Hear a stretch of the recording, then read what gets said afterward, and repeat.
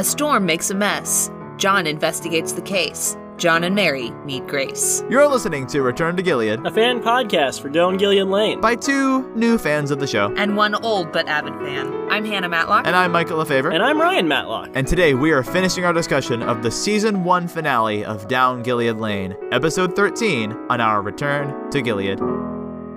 Hannah, we all know you by your alter ego on this podcast, and I regret that I found out about that today as far as the recording session goes, but you know, why don't you give a quick background of who you are and actually as Hannah and not as Lisa. Do you actually like the action-packed episodes more than the slice of life ones? No, I think I prefer the slice of life ones. I honestly really enjoy slice of life in general. Mm-hmm. That's kind of my go-to preference. Mm-hmm. So you're saying that Freddy Falstad is also not your favorite character? No.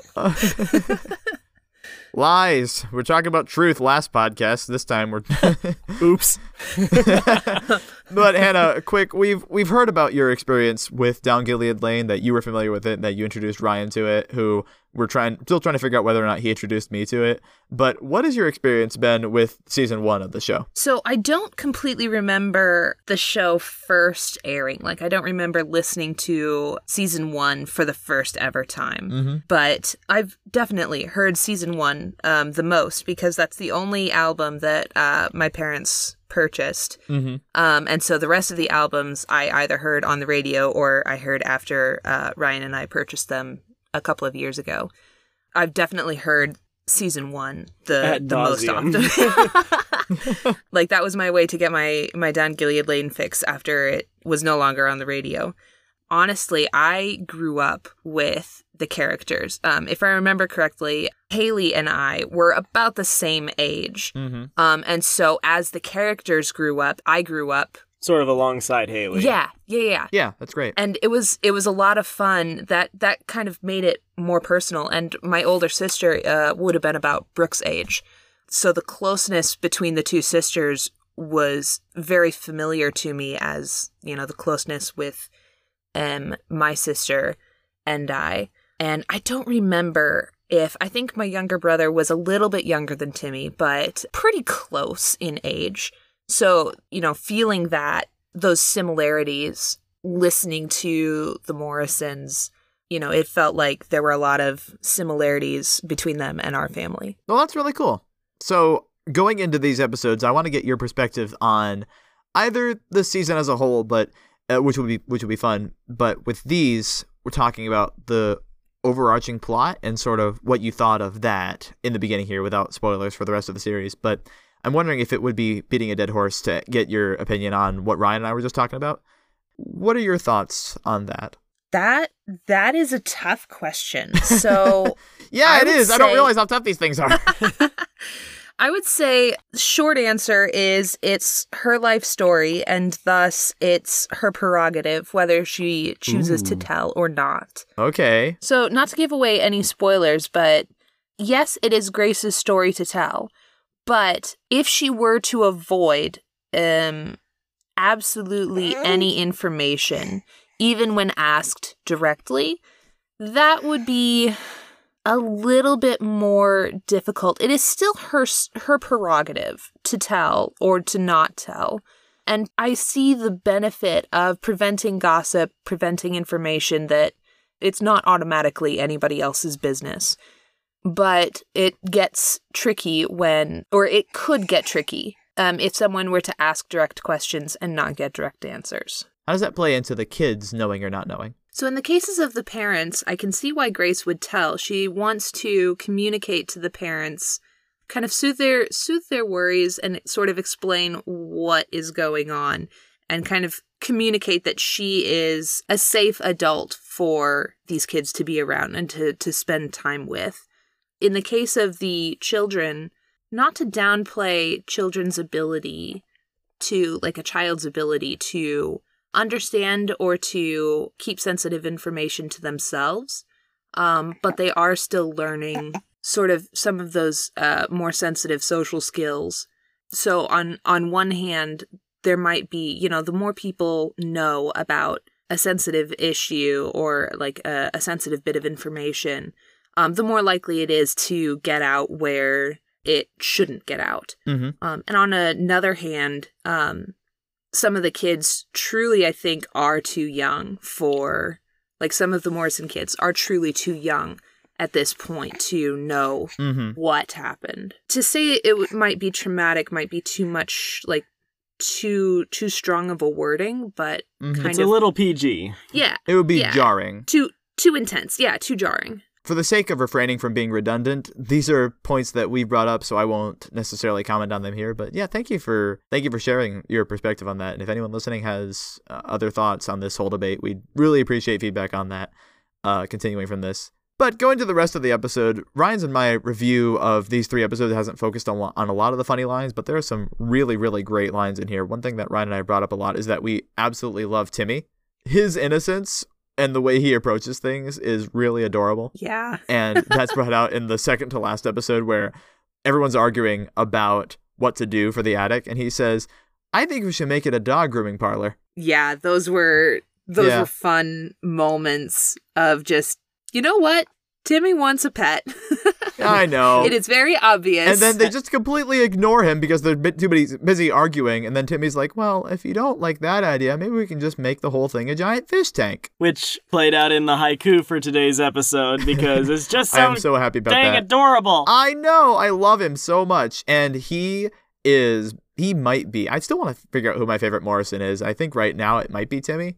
But I just love them all so much because their personalities are so well defined. Yes. And one thing Ryan and I brought out, I don't know if you want to comment on this, Hannah, is that because they're all cooped up together, their personalities are a lot more intense as far as they relate to each other. Yeah, that makes a lot of sense.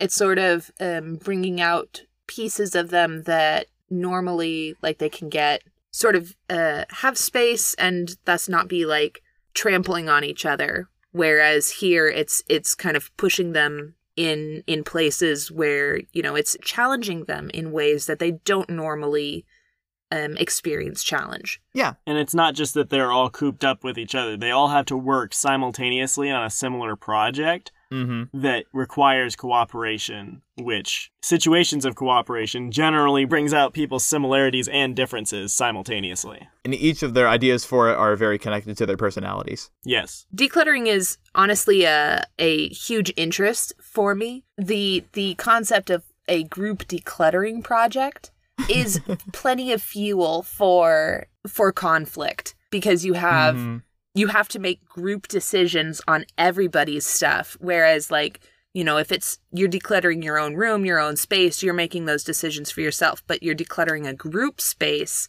And so it's easier, like it's very easy to say, no, I want to keep all my stuff. You should get rid of your stuff. You know, there's a lot more cooperation necessary, and, you know, decluttering being very difficult for any one person to do, and then you have all of those people dealing with all of those decisions all at the same time. Like, that is a recipe for lots of conflict. One thing that I thought was interesting about the end of the second episode is when John and Mary come in when the kids are arguing, and previously they'd kind of let them go at it and figure it out by themselves. But when Justin changes the channel, which is a weird move for Justin because he's usually not that pushy. And then John and Mary come in and they say, no, how would you feel if she changed the channel? And then to Haley about, well, you need to be understanding because this is also something that Justin wants, because it's a simple reminder for them that because you live together, you need to act like you do, or you need to love each other. And that was I think that was in the clip of the day for the last episode, right, Ryan? Yeah, I think so. I appreciate the perspective that the parents had there, you know, the helping each other to develop character and also develop empathy for the other person. That was a very, I really appreciated that parenting decision. Speaking of another parenting decision that I also appreciate, something throughout the series, is that the parents are okay to be wrong about things. And although I think their discretion is great on a lot of their choices, the heart behind that is what's important here. And that ties into the final clip of the day for season 1. So Ryan, would you like to go ahead with that? Yes, one moment. My child threw my phone at one point. We don't have an excuse. And before we say anything else, we need to ask you to forgive us. Forgive you for what? For not following the example of our children and welcoming you with open arms into this community. And for not allowing the kids back here once we found out that they'd met you. Oh, so that's what happened. To tell you the truth, Grace, well, we didn't know if they'd be safe down here. I don't blame you. I know what people say about me. What reason do you have to trust me? But what reason did we have not to trust you? The line that really stood out to me about that clip is the final one. What reason do you have to trust me? Well, what reason do we have not to? And when I first heard that, I thought, well, you'd have many reasons to not trust somebody. I can understand not wanting to trust somebody you don't know, but the point that Mary brings out after that is that we need to be neighborly and loving in Christ because trust is something we can extend to other people. Even if we don't know them, not trusting somebody right off the bat is generally not a great idea because that inhibits our ability to love. And if we still, in our trusting of people, make it so that we're okay, even if we get hurt, it's a sacrifice we can make because we want to love. Even if Grace had turned out to be someone who did have malicious intent, if the Morrisons reached out, they wouldn't know what was going to happen. But by reaching out, they did help her and sort of bring her out of her loneliness and show Christian love to her. As far as the idea of trusting somebody, I appreciate the Morrisons' take that it's not about, well, I don't have a good reason to trust you, so I'll distrust you. There can be like this gray, I don't not trust you, but I don't trust you state that you can be in, and that's where most neighbors are before they meet each other. Right. And the problem here is that they actively distrusted due to the rumors they'd heard. Mm-hmm. And they were humble about that, which I appreciate. Yeah. What's interesting about the three of us is that we've talked ad nauseum about a topic on Odyssey that involves trust and reconciliation and yes. and harm and dangerous people. And what's so great, what's the balm of Gilead for me is that this is a completely different scenario where it's okay to be open and it's okay to be vulnerable, even with people who are jerks and terrible and stuck up. From the beginning of the review series with The Unlovables to this one with Grace and how the parents approach her, it's so different from what I'm used to talking about. And I'm realizing that I kind of have a not too great mentality about trusting people after Odyssey, but this is helping, honestly. Yeah, this is making me so happy. This was like, as a kid, my unpopular opinion was that Down Gilead Lane was my favorite audio drama, and that over and above Adventures in Odyssey. Yes. Also, Baby's here, by the way. It makes me happy. And that was even back when Adventures in Odyssey was in a really good era. I think it was the Paul Hurlinger era. So, fantastic episodes and stuff. But I still loved Down Gilead Lane more. And so it makes me happy to hear other people saying very nice things about my childhood favorite audio drama. Yes. There are quite a few of us still out there, but it's hard to find us here and there. The final thing that I want to talk about in this 3-part review, and maybe if you can provide some insight to this too, but the first part of these 3 episodes is the trial. We don't know exactly what the case is, but John Morrison is the judge in a case involving a young girl. And Dr. James Kramer comes back to town, and the young girl has had some head trauma, so James Kramer, who's an expert on the subject, comes in, and the attorney who speaks against, or who cross-examines him, gotta say, he does a fantastic job at cross-examination. Every single thing he says is exactly what you're supposed to do, and it's super effective, regardless of whether I agree with his position or not. Well-written scene. Yeah. Mm-hmm. And he also plays the sleazy lawyer as well. Yeah, but I don't hate him. Can you please tell the court that you're wrong? Yeah, no, I mean, it's if I were on his side. I know there are lawyers who get paid to do that, and they don't necessarily agree with the case. So I don't fault him for saying that. It was really entertaining to be like somebody who kind of knows how court scenarios go and think, wow, that was a really well written court scene. Right. Because Randy Heckman is the judge. I did not know that. Yeah, I'm pretty sure he is. Either that or he's a lawyer or something like that. But that was kind of why John Morrison is a judge, because he is. It makes sense why the storyline, that story aspect is written very convincingly. Yes. So after that, John is trying to figure out why the whole town is upset at Dr. Kramer, and also what this has to do with Grace, because they start getting calls from a mysterious voice. And you can wait till the end of the podcast to hear our discussions on who that voice actually is. Dun, dun, dun. So their concern over this caller is what leads John to investigate in the next couple episodes, because things are just getting really, really weird. And he ends up calling Dr. Kramer, and Dr. Kramer says there was nothing wrong with Grace. And that sort of leads to the idea that he was pressured into saying what he said, right? Right. Mm-hmm. So we won't get any more of this plot for a while. I think the season 2 finale has something to do with it. Do you remember that at all? I do not recall when exactly. Things sort of unfolded slowly over the next few seasons. I do, however, vividly remember the first time Ryan heard this season. He was so salty about not hearing what happened. We talked about that. You have a testimony of 2 witnesses to my salt. It was so fun to see Ryan get so salty about it because I knew like that it would take a while, and then when we listened through it, the first time we listened to the season, we listened via my parents' physical album, and then later we purchased all the albums and listened through them. And so when we listened through them later, Ryan was like, "Okay, finally, I can find out what happened." And when it was finally revealed, he was like, "Yes, now I can finally," when they were like, "Okay, this is it." Ryan was so excited, and I had so much fun like watching him discover the mystery. Listen through and find all the spoilers and stuff. I want to make that my final comment on these episodes. First, I want to talk about Mr. Key real quick, because he's in the final episode, and interestingly, his name, Mr. Key, is a metaphor. Because he holds the key? Yes, actually, that's actually what his name means. Because he's one of the only ones who knows what happened. Interesting. I had never caught that. Yes, yeah. But there are lines about him liking lemon coffee cake, and Mrs. Morrison's bringing it over.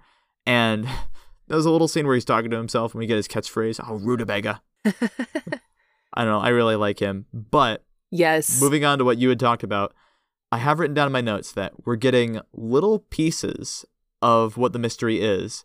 And this isn't something that's crazy technical in terms of plot or insane plot twists, but it's something relatively simple that, because we're only getting little pieces here and there, and because we care about the characters as we go on, the reveal is amazing. And the stakes that lead up to what the reveal is are exactly what we need to push the characters in a direction that takes the show in like a really great place. And the episodes that talk about what actually happened are my actual favorite episodes of the show. So I'm really, really glad that this plot was both something intriguing and something fulfilling in the end. It is a really cool way that they introduce and hype up the mystery of it, and they don't disappoint. So as we go on, maybe we'll have you back for that one in the future, Hannah, when we finally talk about what all of this mystery actually means, because I'm really excited if we actually end up doing this podcast to that point, because 1, I'll question my sanity of doing this podcast for that long, but 2, it'll be really fun to talk about those episodes. Yeah. Yeah, I'd enjoy that. Yeah. Well, any last thoughts on this episode before we close out the discussion? Honestly, I think this kind of 3-episode climax of the season, it is the best story bit of the entire season. And it's sort of like, I really appreciate how, you kind of have some build-up episodes, but then you have like this fantastic trifecta right at the end. And it's sort of, it wraps up the album in a really great package and delivers it to the audience. It's a phenomenal job. The fact that it does so while still delivering 3 concise moral messages along the way is great. It's one thing that going back to the whole thing that I have with 3-parters or 2-parters is that here each episode stands on its own despite being part of a certain 3-parter. As far as like side story goes, it still tells singular stories while telling the larger story, and it does a really good job at it. Yes. What I have written down for these episodes as sort of my thesis, and I'll leave the review on this note, is that Beth Culp knows how to write an imperfect family in less than ideal scenarios that brings out world building and personality that she alone brings to the series, that results in a formula that, in my opinion, does not fail. And I'll continue to point that out as we go through this fantastic series. Agreed. Yes.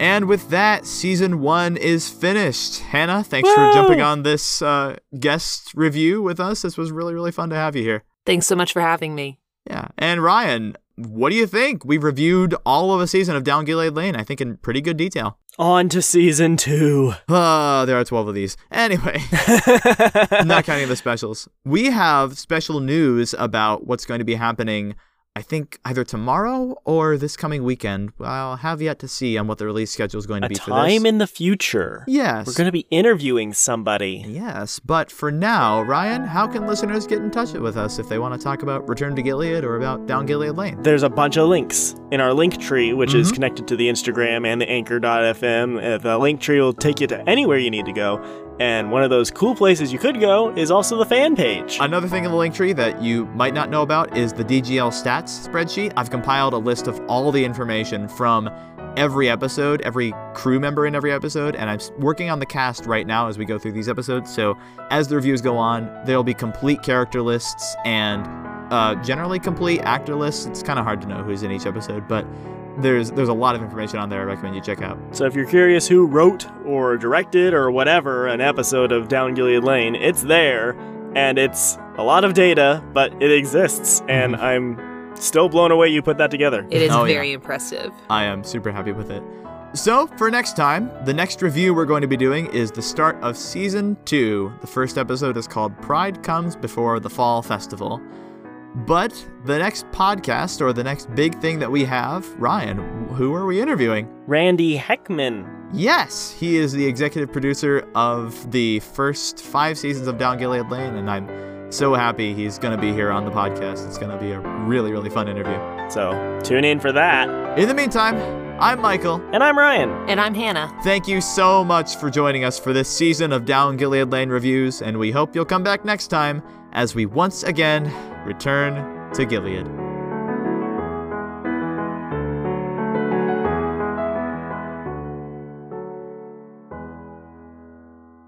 Spoiler warning here, this is going to be at the end. Is the voice who's calling over the phone, is that Tom Richter? Yes. Oh. It is never actually said. Yes, that is true. Like, technically, we never find out. But the likelihood that it is probably Tom Richter is very, very high. Because the parents say, we know who's on the phone right after they talk to Grace. And all Grace would be sharing is what went down with Tom Richter. And so she would be sharing that, and then they would know, okay, so the Richters are trying to cover this up, which means that really our only options, since it's a male voice, are Tom Richter or Caleb Richter. And it's probably Tom Richter. Since Caleb doesn't know as much. And also Grace receives her own call later on. Mm-hmm. But who was that? Do you think that was the same person? It was also not revealed to the audience, but it happened right after Tom Richter found out that Grace would be the special speaker at the event. Oh, like later on in the series? Mm-hmm. Yeah, and especially here right. when the parents hear, or when the parents get the call that says keep the kids away from Grace, it's right after Maya hears that they're hanging out with Grace. Yes, I know it's connected to Tom. I'm just not sure if it was him exactly, but anyway. Him or a voice actor that he paid. Ronan Conlinson.